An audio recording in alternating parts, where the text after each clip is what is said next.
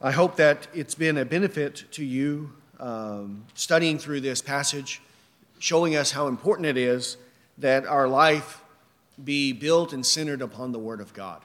Right? How essential the Word of God is to our Christian life. So we cannot take these things lightly. He is describing to us what a true believer should be like.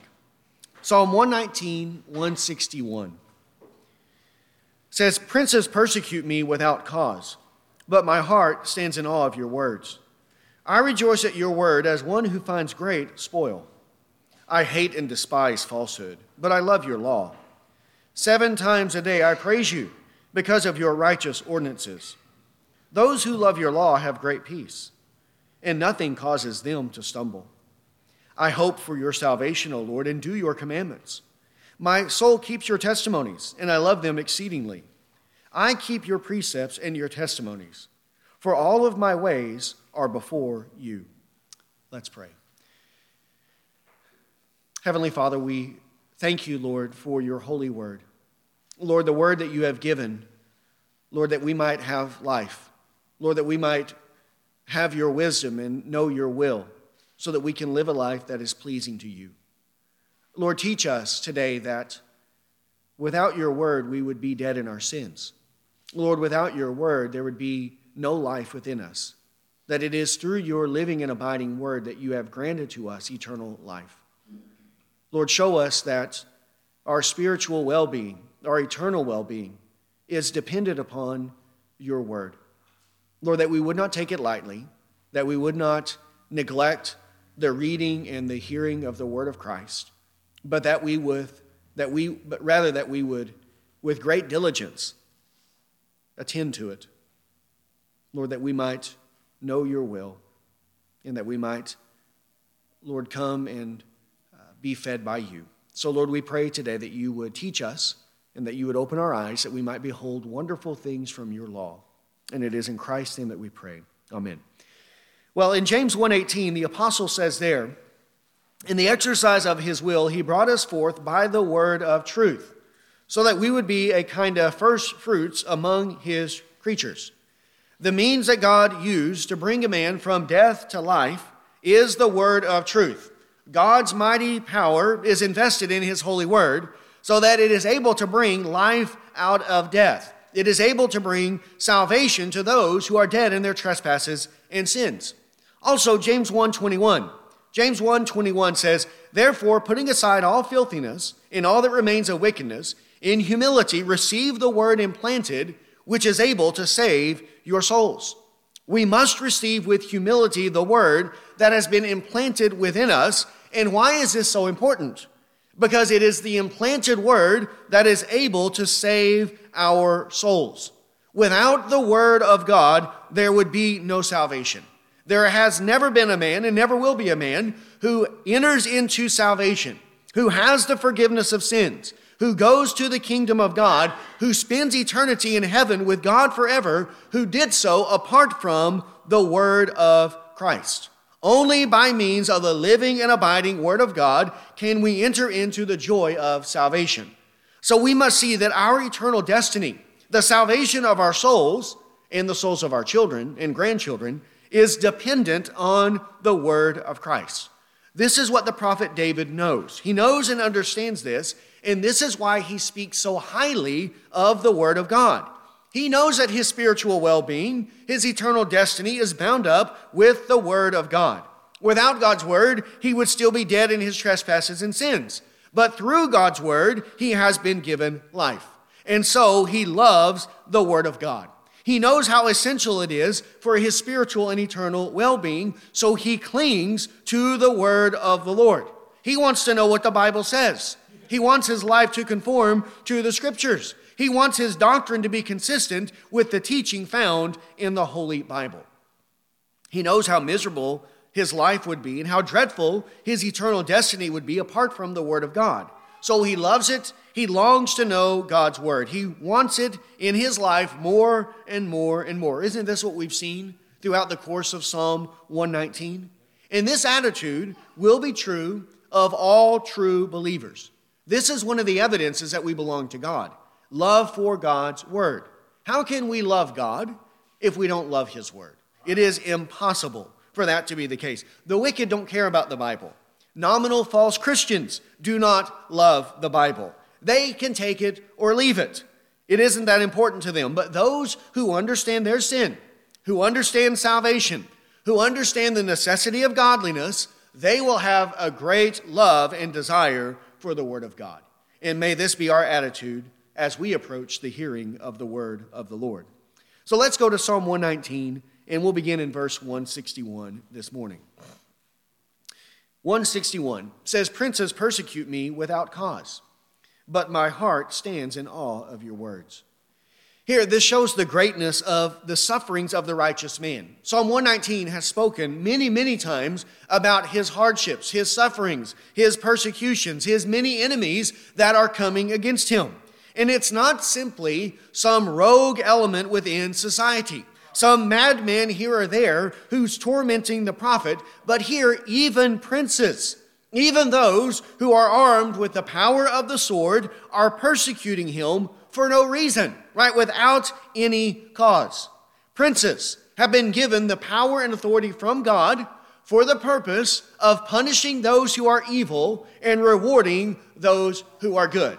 This is the proper exercising of the authority given to the ruling authorities, to those who are occupying these high positions. Romans 13, verses 1 to 7, describe the attitude that the Christian should have toward the ruling authorities, but also describes what is the purpose of the ruling authority. What is their job? What is their function as it comes from God? Romans 13, verse 1. "Every person is to be in subjection to the governing authorities. For there is no authority except from God, and those which exist are established by God.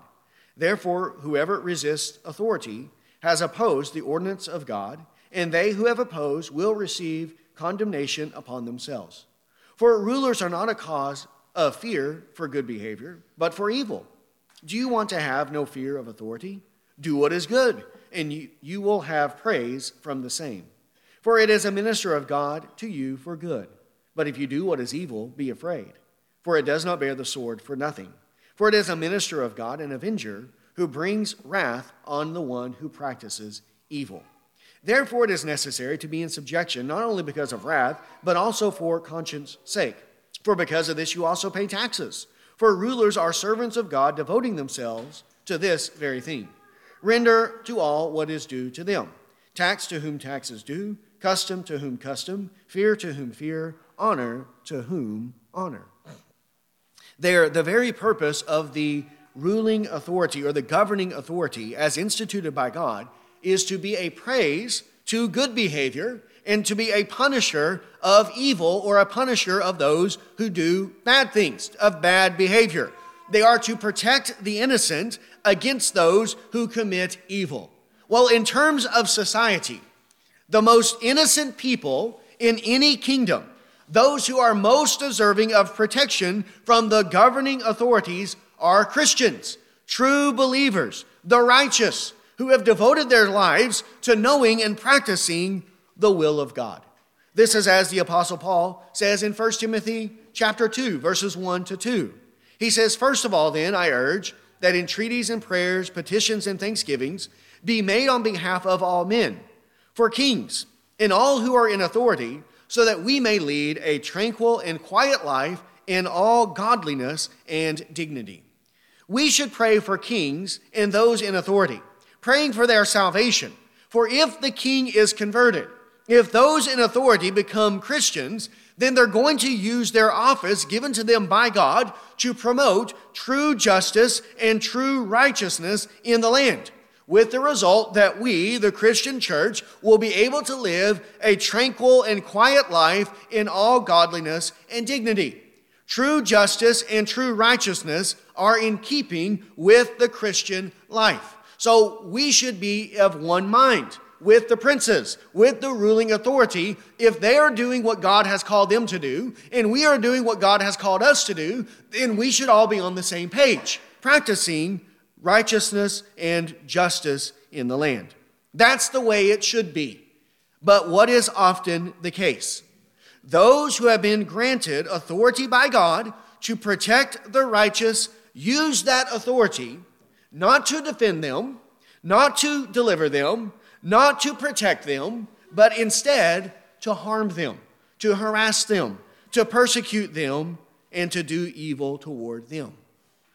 And when this happens, it is a great evil, a grievous evil on the children of God, a severe form of persecution. One of the most, if not the most severe form of persecution is when those who are instructed and equipped by God to promote justice and righteousness, who are to defend the righteous from the evil plots of the wicked, when they are the ones who are hatching the evil plots, when they are the ones who are causing the problem and are the source of persecution against the righteous.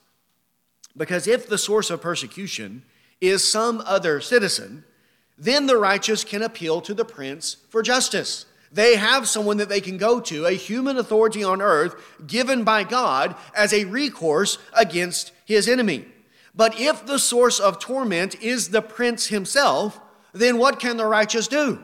Where can they go on this earth? There is no recourse of justice on earth. They can then only appeal to God in heaven to deliver them. And this takes great faith. It is a severe test of their faith because there's nowhere for them to go on earth. They must instead entrust themselves to God and to God alone. The prince has the power of the state at his disposal. He can issue fines. He can confiscate property. He can throw people into prison. And even he has the power of the sword to execute people if he so desires. And there are times where princes, where the ruling authorities use the authority given to them by God not to do God's will, but instead to persecute and harass the children of God. And this is a very great evil. John 19, verses 10 and 11.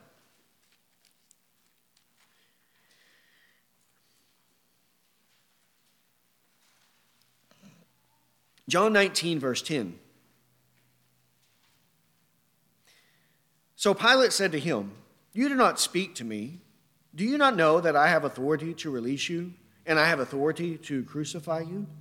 Jesus answered, "You would have no authority over me unless it had been given you from above. For this reason, he who delivered me to you has the greater sin." So there, Pilate is bringing this to his attention because Jesus is not answering him. And he's reminding him, don't you know who I am? Don't you know that I have the authority to release you? And I have the authority to crucify you, to execute you. And yes, as a governing authority, he has that power. He has that position given to him by God. Now, Jesus reminds him, you would have no authority unless it had been given to you by God. So you need to use your authority the way that God requires you to use it. But many times the prince or the ruler doesn't do that. They use it according to their own whims, their own ideas, their own agenda, and not according to the will of God. Also, Daniel chapter 3. Daniel chapter 3. This also, Daniel said to Shadrach, Meshach, and Abednego about his authority to kill them, and to use his authority as the ruler to put them to death. Daniel 3:13 says, Then Nebuchadnezzar, in rage and anger, gave orders to bring Shadrach, Meshach, and Abednego. Then these men were brought before the king. Nebuchadnezzar responded and said to them, Is it true, Shadrach, Meshach, and Abednego, that you do not serve my gods or worship the golden image that I have set up? Now, if you are ready, at the moment you hear the sound of the horn, the flute, lyre, trigon, the psaltery, and the bagpipe, and all kinds of music, to fall down and worship the image that I have made, very well. But if you do not worship, you will immediately be cast into the midst of a furnace of blazing fire. And what God is there who can deliver you out of my hands? Shadrach, Meshach, and Abednego replied to the king, O Nebuchadnezzar, we do not need to give you an answer concerning this matter. If it be so, our God, whom we serve, is able to deliver us from the furnace of blazing fire, and he will deliver us out of your hand, O king. But even if he does not, let it be known to you, O king, that we are not going to serve your gods or worship the golden image that you have set up." There, Nebuchadnezzar, the highest authority in the land, is using his authority to harass the righteous, to persecute these three men, threatening them to cast them into a blazing, fiery furnace, a miserable death, because they will not commit a sin against God. Well, this is how it was for the prophet David as well. Princes were persecuting him without cause. We know that King Saul sought to put him to death. We know that his own son Absalom, who was a prince, sought to overthrow him and committed treachery against him. Even late in his life, when he was on his deathbed, one of his sons sought to usurp what his wish was that Solomon would be the king according to the will of God and not his other son Adonijah. So all of these are princes or kings or rulers who are using their authority, using their influence in one way or another in order to persecute David. And this is for no reason. What had he done? What great sin did he commit? For example, what did he do against Saul that would cause Saul to persecute him? And that's why he says it's without cause. There's no reason for them to be doing this. Absolutely nothing. It was persecution without cause. It was actually insanity for Saul to be persecuting David, because David was a very gifted and talented man. And he was using his gifts and talents in service to the king, to benefit King Saul. Yet because of his righteousness, King Saul sought to kill him. And this is how it will be in all generations. Right? A true Christian will be the best citizen in the kingdom. The princes, the rulers, should want more Christians. They should want the Christians to have greater and greater influence. They should be seeking their counsel, asking them, what does the Word of God say? Right? What should we do in this situation and that situation? And if they did, it would be beneficial to the kingdom. It would be beneficial to the king, to the other citizens, to everyone. It's going to be a benefit and an asset to all people. But because men love darkness rather than light, the princes will seek to devour their best citizens for no legitimate reason at all. Such as King Herod, whenever he imprisoned and then executed John the Baptist. And why did he do that? Because John was preaching against his adultery. But isn't it good if people aren't committing adultery in the land? Isn't that better for families, better for the home? It's going to create a more stable society. It's going to be beneficial for everyone. But Herod hated it because he was speaking against his sin, and he wanted to commit his lewd acts of adultery. So he had that righteous man unjustly executed. We should not be shocked if we find this happening to us. If we find in some day, in some time, that the state turns against Christians, as is already happening in some places. Even in our own country, this is happening in some places. Well, if David was persecuted by princes without cause, then are we above such treatment? Is this never going to happen to us? It surely can happen to us, and perhaps it will in our lifetime. So what do we need to do? Well, what did David do? He says, "My heart stands in awe of your word." He wasn't discouraged. He wasn't overwhelmed. He didn't become despondent in despair because princes were persecuting him without cause. He understood the reality of the Christian life. Even though this was happening to him, his conviction and love for God's word was firm and resolute. He continued to stand in awe of the word of God. He would not forsake God's word because some petty prince was persecuting him without cause. Isn't that what we just read from Daniel chapter 3 with Shadrach, Meshach, and Abednego? They stood in awe of the word of God. And even though the law of the king was in opposition to the law of God, they were in awe of God's law. Therefore, they would not violate it, even if it meant certain death from the king. They stood in awe of the word of God. And this is how we have to be. And if they take all of our property, then so be it. Isn't it better to go to heaven without property than to go to hell with it? If they throw us in prison, then so be it. Isn't it better to go to heaven having been imprisoned than to go to hell never going to prison? If they kill us, then so be it. It's better to go to heaven with our head chopped off or with whatever other form of execution they use than to go to hell and be preserved for what? A few more years in this life? Just as we sang this morning from Psalm 90, 70 or 80 years by reason of strength. It's better to part with this present world in order to gain the world to come, if that is the will of God. And if princes persecute us without cause, we still must stand in awe of the word of God. 162. I rejoice at your word, as one who finds great spoil. Here we see the prophet's zeal for the word of God. How much he loves it, how much he delights in it. How great is his rejoicing when he encounters the word of God. When he hears the word, when he reads the Bible, when some truth from Scripture becomes clear to him. Right? When there's some commandment and the righteousness that it prescribes is made manifest to him from interacting with the word of God. Whenever he is encountering God's word, he's rejoicing when he thinks about how great it is, how good it is, how true and righteous is the word of God. He sees the Bible as a vast treasure, as the spoils of war that the soldier receives after the battle. This is the word of God. The word of God is like a mine filled with many vast treasures, spiritual treasures that make us wise unto salvation through faith in Christ Jesus, eternal riches that teach us the will of God. And when we go to the Bible with humility, seeking from God wisdom that we might know how to please him, then God will give to us his treasures. He will open his treasury up to us, and we will be able to go there and take more than we could ever imagine, right? More than we can even begin to possess, we can have from God. Our efforts will not be in vain, for God will grant to us eternal spiritual riches from his word. And here, his rejoicing is likened unto a soldier who finds and receives the spoils of war.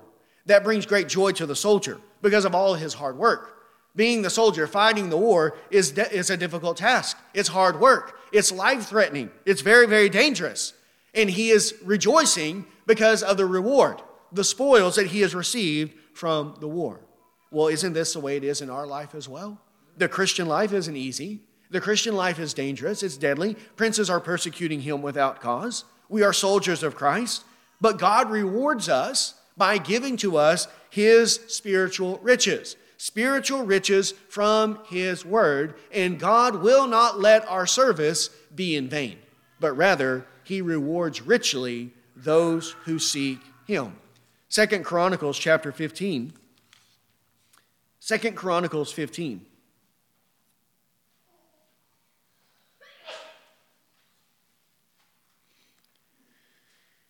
Verse 1. Says, now the Spirit of God came on Azariah, the son of Obed, and he went out to meet Asa and said to him, listen to me, Asa, and all of Judah and Benjamin. The Lord is with you when you are with him. And if you seek him, he will let you find him. But if you forsake him, he will forsake you. For many days Israel was without the true God, and without a teaching priest, and without law. But in their distress they turned to the Lord, the God of Israel. They sought him, and he let them find him.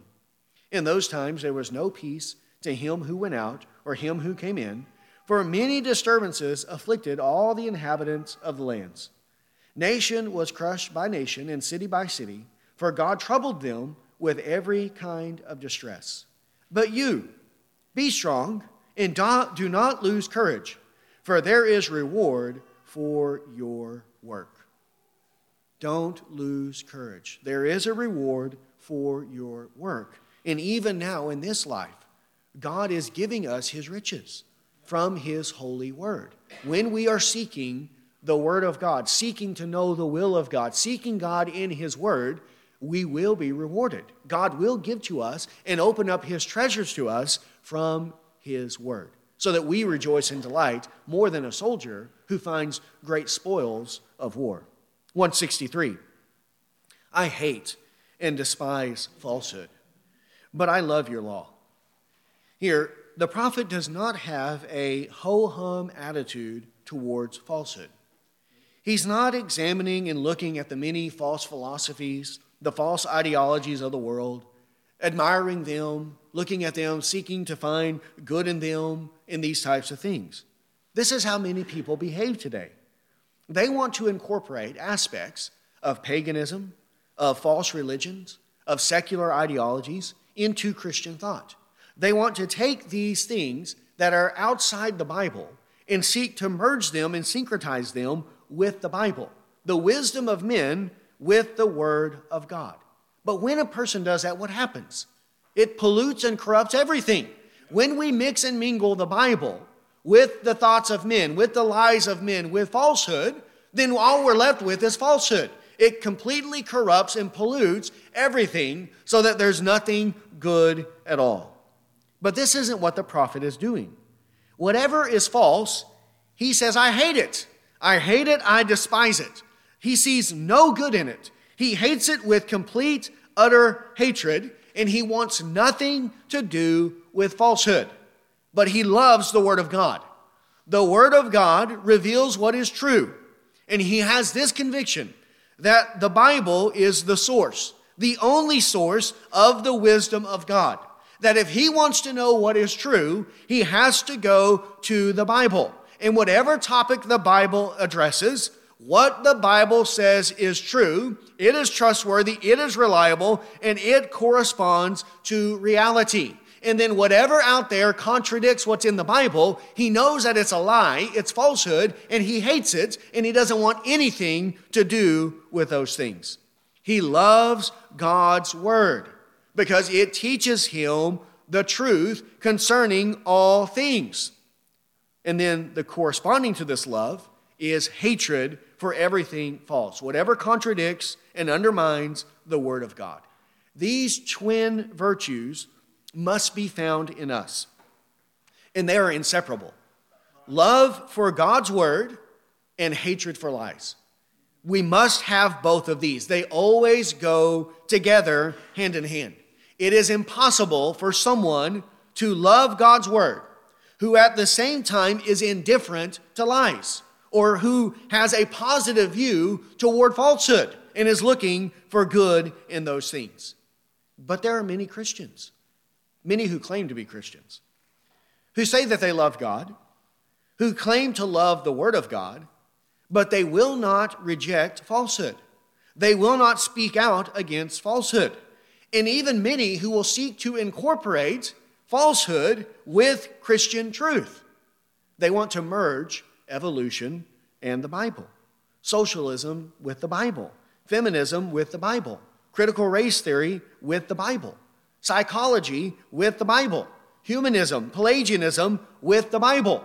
They want to take those things and incorporate them into Christian thought and say that these things don't contradict the Bible. We can actually take these philosophies, these ideas, these ideologies that come from outside the Bible, that come from men, and we can use them as tools to help us interpret and understand the Bible. This is what they claim. They say that they don't undermine the Bible, they help us understand the Bible more clearly. But what actually happens? When you incorporate, for example, evolution with the Bible, what happens to creationism? It completely disappears. It completely destroys it. It ruins it because it cannot be incorporated. It cannot compromise. It cannot be mixed and mingled with the Word of God. So that what you are left with is a lie and many other lies that proceed from that lie. And this is why we can't have this attitude. We must reject this approach. We must love the Word of God and hate every false way. And anything that contradicts the Bible must be rejected, not mildly, but with hatred and complete disgust and detestation. We must promote and champion Christian hatred, righteous hatred, hatred of lies as a Christian virtue. Where's this at in the churches today? No one has this. They have this conciliatory approach to lies and falsehood. Well, they're good people and they mean well, and they do a lot of good, so we'll overlook all of the lies that they promote, like evolution. like psychology, like free will, like antinomianism, because they're good people. They're good people and they've done a lot of good. No, but we can't be like this. We have to reject it. 2 Corinthians chapter 6, verses 14 to 18. This is the way the Apostle Paul approaches these issues, as issues of light and darkness, truth and lies. Right? And you can't accommodate these things together. God and Satan. Can we mix and mingle God and Satan? No. How can we mix the Word of God and the Word of Satan together and think that these two things can be joined together and be in unison and harmony with one another? It's impossible for that to be the case. 2 Corinthians 6:14. Do not be bound together with unbelievers. For what partnership has righteousness and lawlessness? Or what fellowship has light with darkness? Or what harmony has Christ with Belial? Or what has a believer in common with an unbeliever? What agreement has the temple of God with idols? For we are the temple of the living God, just as God said, I will dwell in them and walk among them, and I will be their God, and they shall be my people. Therefore come out from their midst and be separate, says the Lord, and do not touch what is unclean, and I will welcome you. And I will be a father to you, and you will be sons and daughters to me, says the Lord Almighty. This is what the prophet David knows and understands. He doesn't want to walk with lies and falsehood. He wants to walk according to the Word of God, and he does not want to be in harmony or unison or agreement with those who are promoting lies and falsehood. It says in Proverbs 13:5, a righteous man hates falsehood, but a wicked man acts disgustingly and shamefully. It is disgusting and shameful for someone to hold hands with Satan, to hold hands with lies, to accommodate lies with the Bible. We must reject that and hate all falsehood. 164. 7 times a day I praise you because of your righteous ordinances. Here, 7 times a day, he says, I praise you. Meaning, continually, constantly, all throughout the day, he is praising God all day long because the Word of God is on his mind and it's on his lips. All the time, he's thinking about the Word of God, so he's praising God all the time, all day long, because of his righteous ordinances. This is like Proverbs 24:16. It says, for a righteous man falls 7 times and rises again, but the wicked stumble in time of calamity. There, again, the meaning is not that the righteous man literally falls 7 times, and that's all that he falls, but he means it in the sense that no matter how many times the righteous man falls, what will he always do?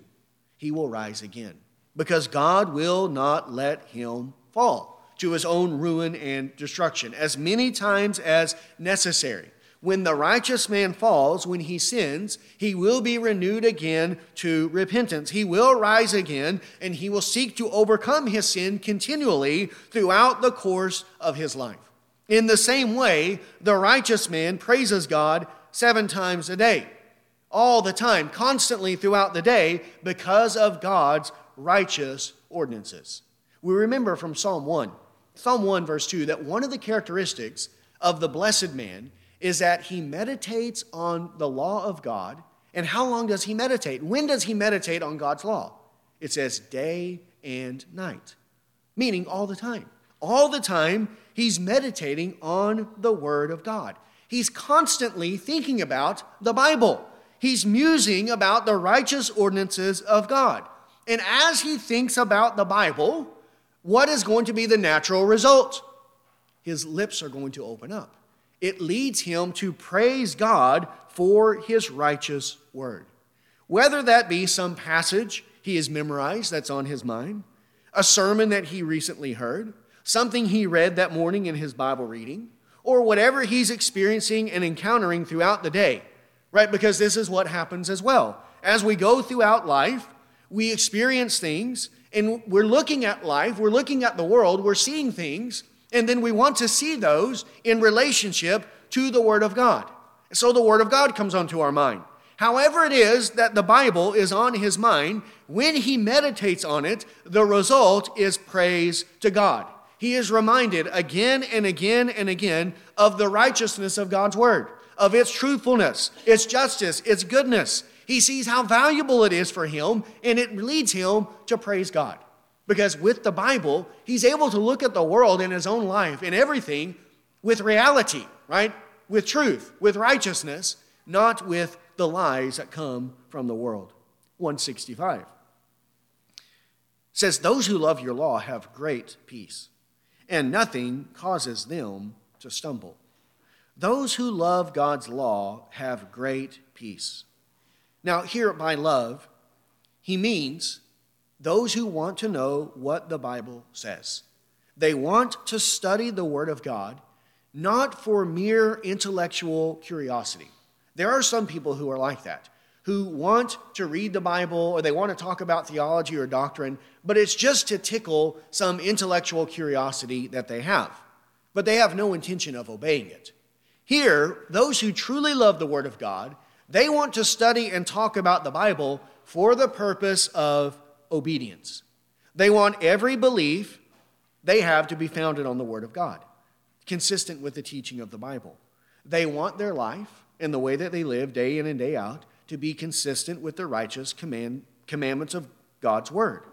When this is true of a man, his love for God's Word will lead him to conform his life, his beliefs, his values, his goals, his pursuits with the Word of God. He will have great peace. He will have peace before God. His conscience will be at ease because he will not be living in open rebellion against God. It is this love for God's Word which will be clear evidence to him of his calling and his election, that he has indeed been reconciled to God through the death of his Son, that he has the fatherly kindness and favor of the Lord upon him, that God is for him, so who can be against him? And this will reassure him, give him peace, give him comfort throughout the time of his sojourning.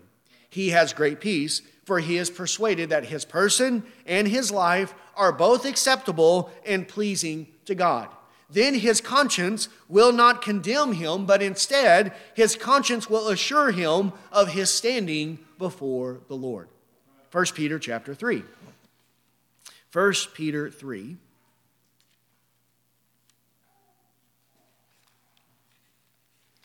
And it says there in verses 13 to 17. 1 Peter 3:13. Says, who is there to harm you if you prove zealous for what is good? But even if you should suffer for the sake of righteousness, you are blessed. And do not fear their intimidation, and do not be troubled. But sanctify Christ as Lord in your hearts, always being ready to make a defense to everyone who asks you to give an account for the hope that is in you, yet with gentleness and reverence. And keep a good conscience, so that in the thing in which you are slandered, those who revile your good behavior in Christ will be put to shame. For it is better if God should will it, that you suffer for doing what is right, than for doing what is wrong. There, he's speaking to them of suffering for the sake of righteousness. And when you're suffering, when you're being illy treated in this way, especially when it's coming from the ruling authorities, because typically the governing authorities, who do they punish? Evildoers. That's the ones that they should be punishing. Well, we'll be tempted to think, well, maybe we're doing something wrong. Maybe we are evil people. But if we're suffering for the sake of righteousness and we're keeping a clean conscience before God, then we will be convinced and persuaded that no, we're not in the wrong. We're in the right and they're in the wrong. And I have a completely clean conscience before God. I have peace that even though I'm in prison, even though they're treating me like this, doing all these evil things to me, that I've done nothing deserving of this, but I have a clean conscience before God. And this will give us peace. As it says in Acts 24:16, the Apostle Paul says, in view of this, I also do my best to maintain always a blameless conscience, both before God and before men. A blameless conscience is the fruit of love and obedience to the Word of God. When we love God's word and we obey God's word, then our conscience will be blameless both before God and men. Our conscience will not condemn us, but will assure us that we belong to God, and then the peace of God will overwhelm and flood our hearts and our mind. Also, 1 John chapter 3. 1 John chapter 3 says in verse 13. 1 John 3, verse 13. Again, the same situation. The same situation that was happening in Psalm 119. We read earlier from Daniel chapter 3. This happened to Jesus in John 19. We just read 1 Peter chapter 3. Now we're reading 1 John chapter 3. All of them are teaching the same truth. It's the same essential truth in relationship to persecution, suffering for the sake of righteousness, but having peace and being assured before God that this is not unnormal, it's not unnatural, it's not contrary to the Christian life, but this is the way it will be. And when it happens, we have no reason to be ashamed and no reason to doubt the love of God for us. 1 John 3:13. Do not be surprised, brethren, if the world hates you. We know that we've passed out of death into life because we love the brethren. He who does not love abides in death. Everyone who hates his brother is a murderer, and you know that no murderer has eternal life abiding in him. We know love by this: he laid down his life for us. We ought to lay down our lives for the brethren. But whoever has the world's goods and sees his brother in need and closes his heart against him, how does the love of God abide in him? Little children, let us love not with word or with tongue, but in deed and truth. We will know by this that we are of the truth, and will assure our heart before him. In whatever our heart condemns us, for God is greater than our heart and knows all things. Beloved, if our heart does not condemn us, we have confidence before God. And whatever we ask, we receive from him, because we keep his commandments and do the things that are pleasing in his sight. There, the godly life that results from loving God, loving God's word, loving God's people, gives peace to his children, gives peace to them. And when this is true of a man, then nothing can cause us to stumble. He will not falter, even if he is imprisoned, even if princes persecute him without cause. He will be reassured in his heart that his life is pleasing to the Lord, even if the entire world falls to ruin around him. This is the way it is for the righteous. Even in the midst of hardships, sufferings, persecutions, they have great peace because their conscience does not condemn them, but rather it reassures them that they belong to God, that God loves them, that God is for them, therefore who can be against them? This in contrast to the wicked, who even in the midst of their prosperity, even in the midst of worldly comforts and ease, they are tormented in their conscience. They have no true lasting peace because their life and their person are in opposition to God. And that's why it says in Proverbs 28:1 that the wicked flee when no man pursueth. Even when no one's pursuing them, they're fleeing. And why are they fleeing? Because they have a guilty conscience. They know the wrath of God is coming for them, and their conscience condemns them even in this life. 166 and 167. I hope for your salvation, O Lord, and do your commandments. My soul keeps your testimonies, and I love them exceedingly. Here, he waits with eager expectation for the full, final enjoyment of salvation. Right? Now, it is true that a believer, and he is a believer, that he does possess salvation in his life, already now in this present life. But the salvation is still waiting for its completion. When David is writing this, he's not been made perfect yet. He's still a man who still has the flesh and is still waiting for the full final state of salvation to be manifest and revealed in his life. And that's why he says he hopes for God's salvation. He's not denying the reality of salvation already within him, but he's longing for more of that salvation, for that salvation to be completed on the day of Christ. The good work that God begins will be completed when Christ returns. The completion of salvation awaits a future date. When the body is resurrected on the day of Christ, then salvation will be complete, when both body and soul are conformed perfectly to the image of Christ, and we are always with the Lord for all eternity. And we are saved in this hope, right? With this hope set before us, the hope of full final redemption, the redemption of our body. This is as it says in Romans chapter 8:24. He says, "For in this hope we are saved. For a hope that is seen is not hope. For who hopes for what he sees? But if we hope for what we do not see, we wait for it with patience." Who hopes for what he sees? You don't hope for it because you have it. Well, he's hoping for salvation because he's talking about the full enjoyment of salvation that will be true in the life to come. Philippians chapter 1. Philippians chapter 1,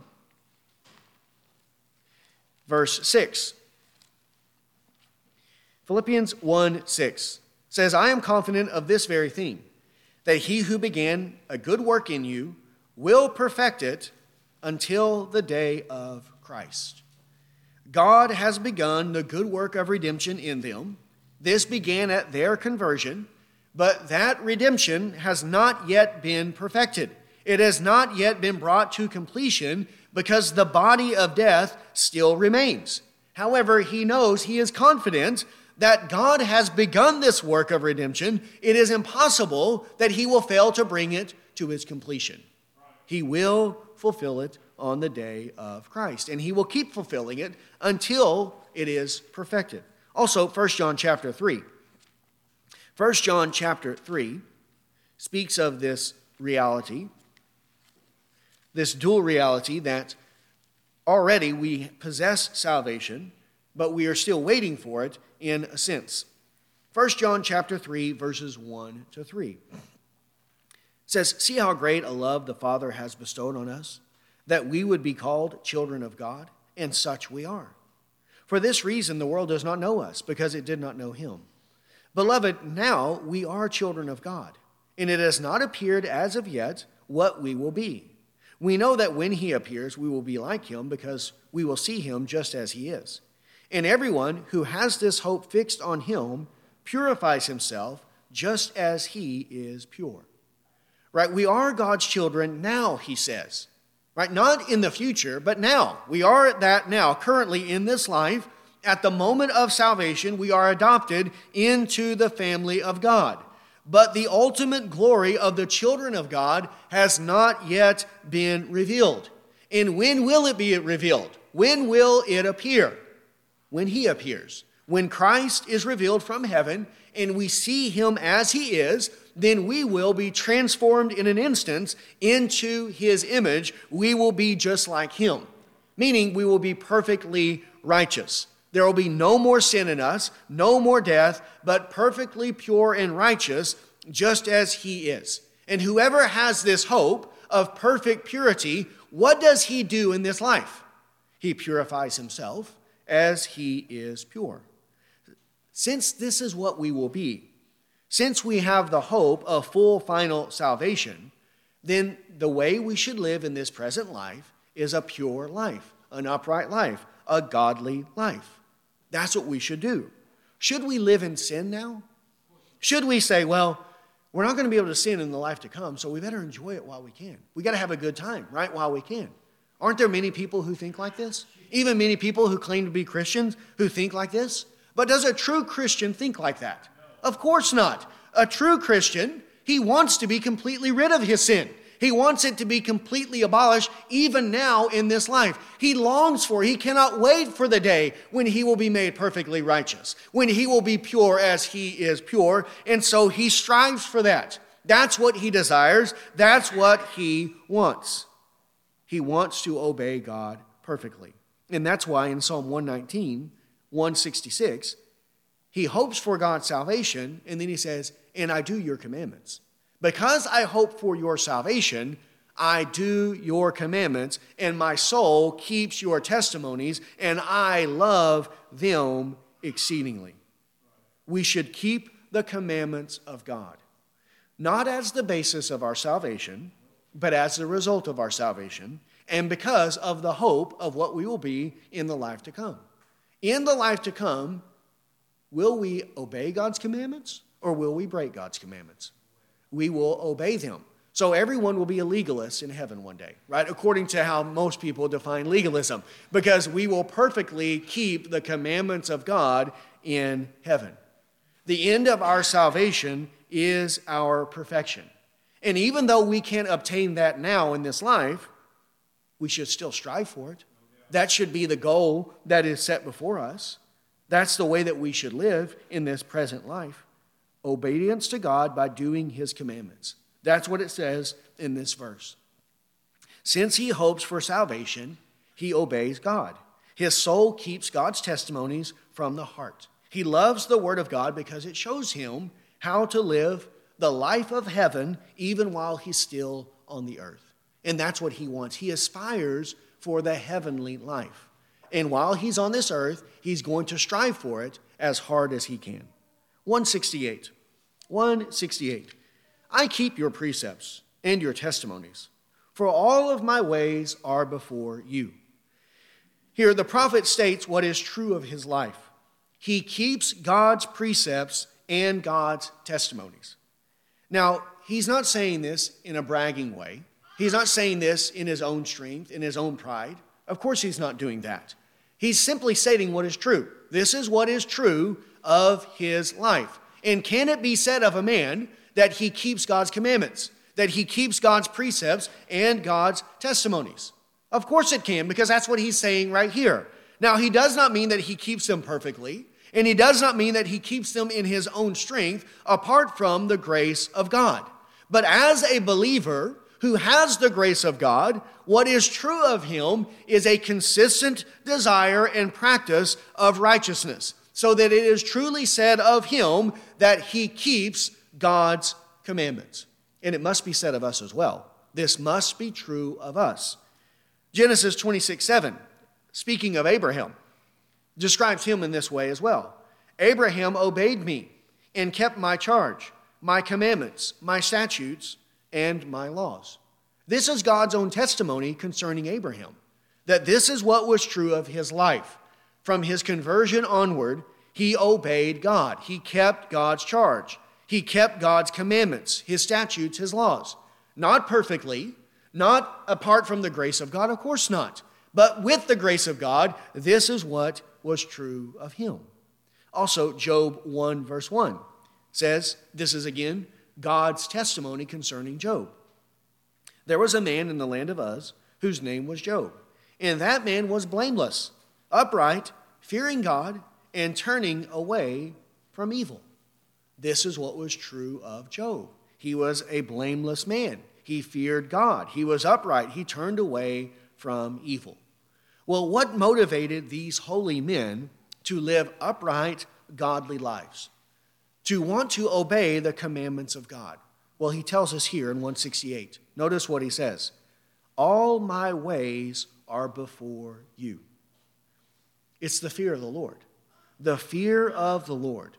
The knowledge that God sees all of our ways. That every thought, every inclination of the heart, every word that we say, every deed that we commit is all open and laid bare before God, and we will answer God for every single thing. This knowledge that God sees all that he does causes him to want to obey God, to want to keep the commandments of God. It says in Hebrews 4:13, there is no creature hidden from his sight, but all things are open and laid bare to the eyes of him to whom we have to do. And Proverbs 15:3 says the eyes of the Lord are in every place, watching the evil and the good. This knowledge that nothing is hidden from his sight served as a bridle to keep him always crucifying his flesh and cultivating godliness in his life, with the result that he kept the commandments of God. There has never been, and there never will be a man who obtains true godliness, who truly keeps God's commandments, who does not have this on his heart and mind. The omniscient inspection of God, The all-seeing eye of God that sees all that we do, all of our ways are before him. This knowledge is necessary for the killing of sin and the promoting of righteousness. And it must be on our mind. It must be in our hearts. We must live like this, with God always before us, that he sees everything that we do. He knows everything that we say. And our life must be measured and weighed against his word, against his law, his commandments, his precepts. And we should say, Lord, I know that you see all that I do. So I want everything that I do, everything that I say, everything in my heart, everything in my mind, right? I want it to be pleasing in your sight. I want it to conform to your word because I'm your slave and I have to answer to you. You are my master. So I want my life to conform to your word because I know that you see all that I do. And I know that I will stand before you one day and I will give an answer to you for every deed that I have done. So conform my life to your word. This should be our prayer, and this should be our pursuit. We should pray, Lord, conform my life to your word so that my life is pleasing to you. And then our pursuit should be to go and to do all that we can to conform our life to the word of God. By getting rid of sin, whatever is sinful, we need to crucify and get rid of, and then doing those things that promote true godliness and righteousness. And may this be our desire. May this be what is true of us, so that just as it was said of David, of Abraham, of Job, that they were righteous men, that they were blameless, that they kept the commandments and the precepts of God, may that be true of us as well, that we too are righteous men and women who keep the commandments of God. Fear God and keep his commandments, for this is the whole duty of man. It says in Ecclesiastes chapter 12. Let's pray. Well, Heavenly Father, we thank you for your holy word, Lord, which gives light to those who are blind. Lord, it gives wisdom to those who are simple. Lord, it makes straight paths for us so that we might not stumble and fall. Lord, we know that when we are living according to your word, Lord, it is a smooth and straight path. Lord, there's nothing there that will cause us to be ruined and destroyed, but only those things that are good and pleasing in your sight. Father, we want our life, Lord, to conform to your word. Lord, we want to be assured that our person and our life is pleasing in your sight. And so, Father, we pray that we would examine ourselves, Lord, to make sure and to see that we are in the faith. Lord, knowing that apart from Christ, none of us can be acceptable to you. But it is only through him, through his death and resurrection, that we can be reconciled to you. But Lord, show us that when we truly have been reconciled to you through the death of your Son, Lord, you do not leave us in our sin, but you deliver us out of our sin.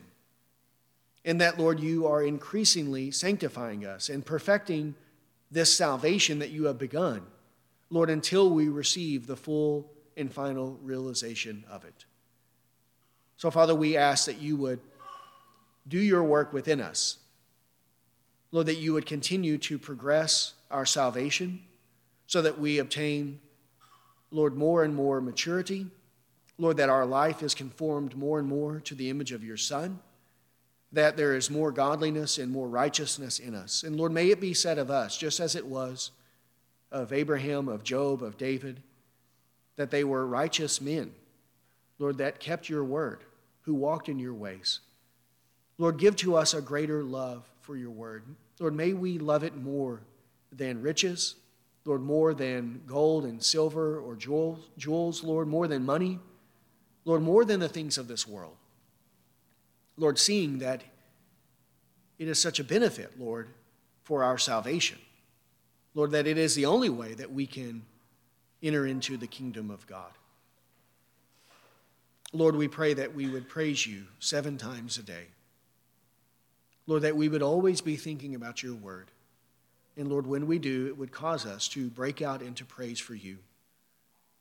Lord, not merely in our own personal experience, but Lord, when we're with others as well, that we would be praising you to other men.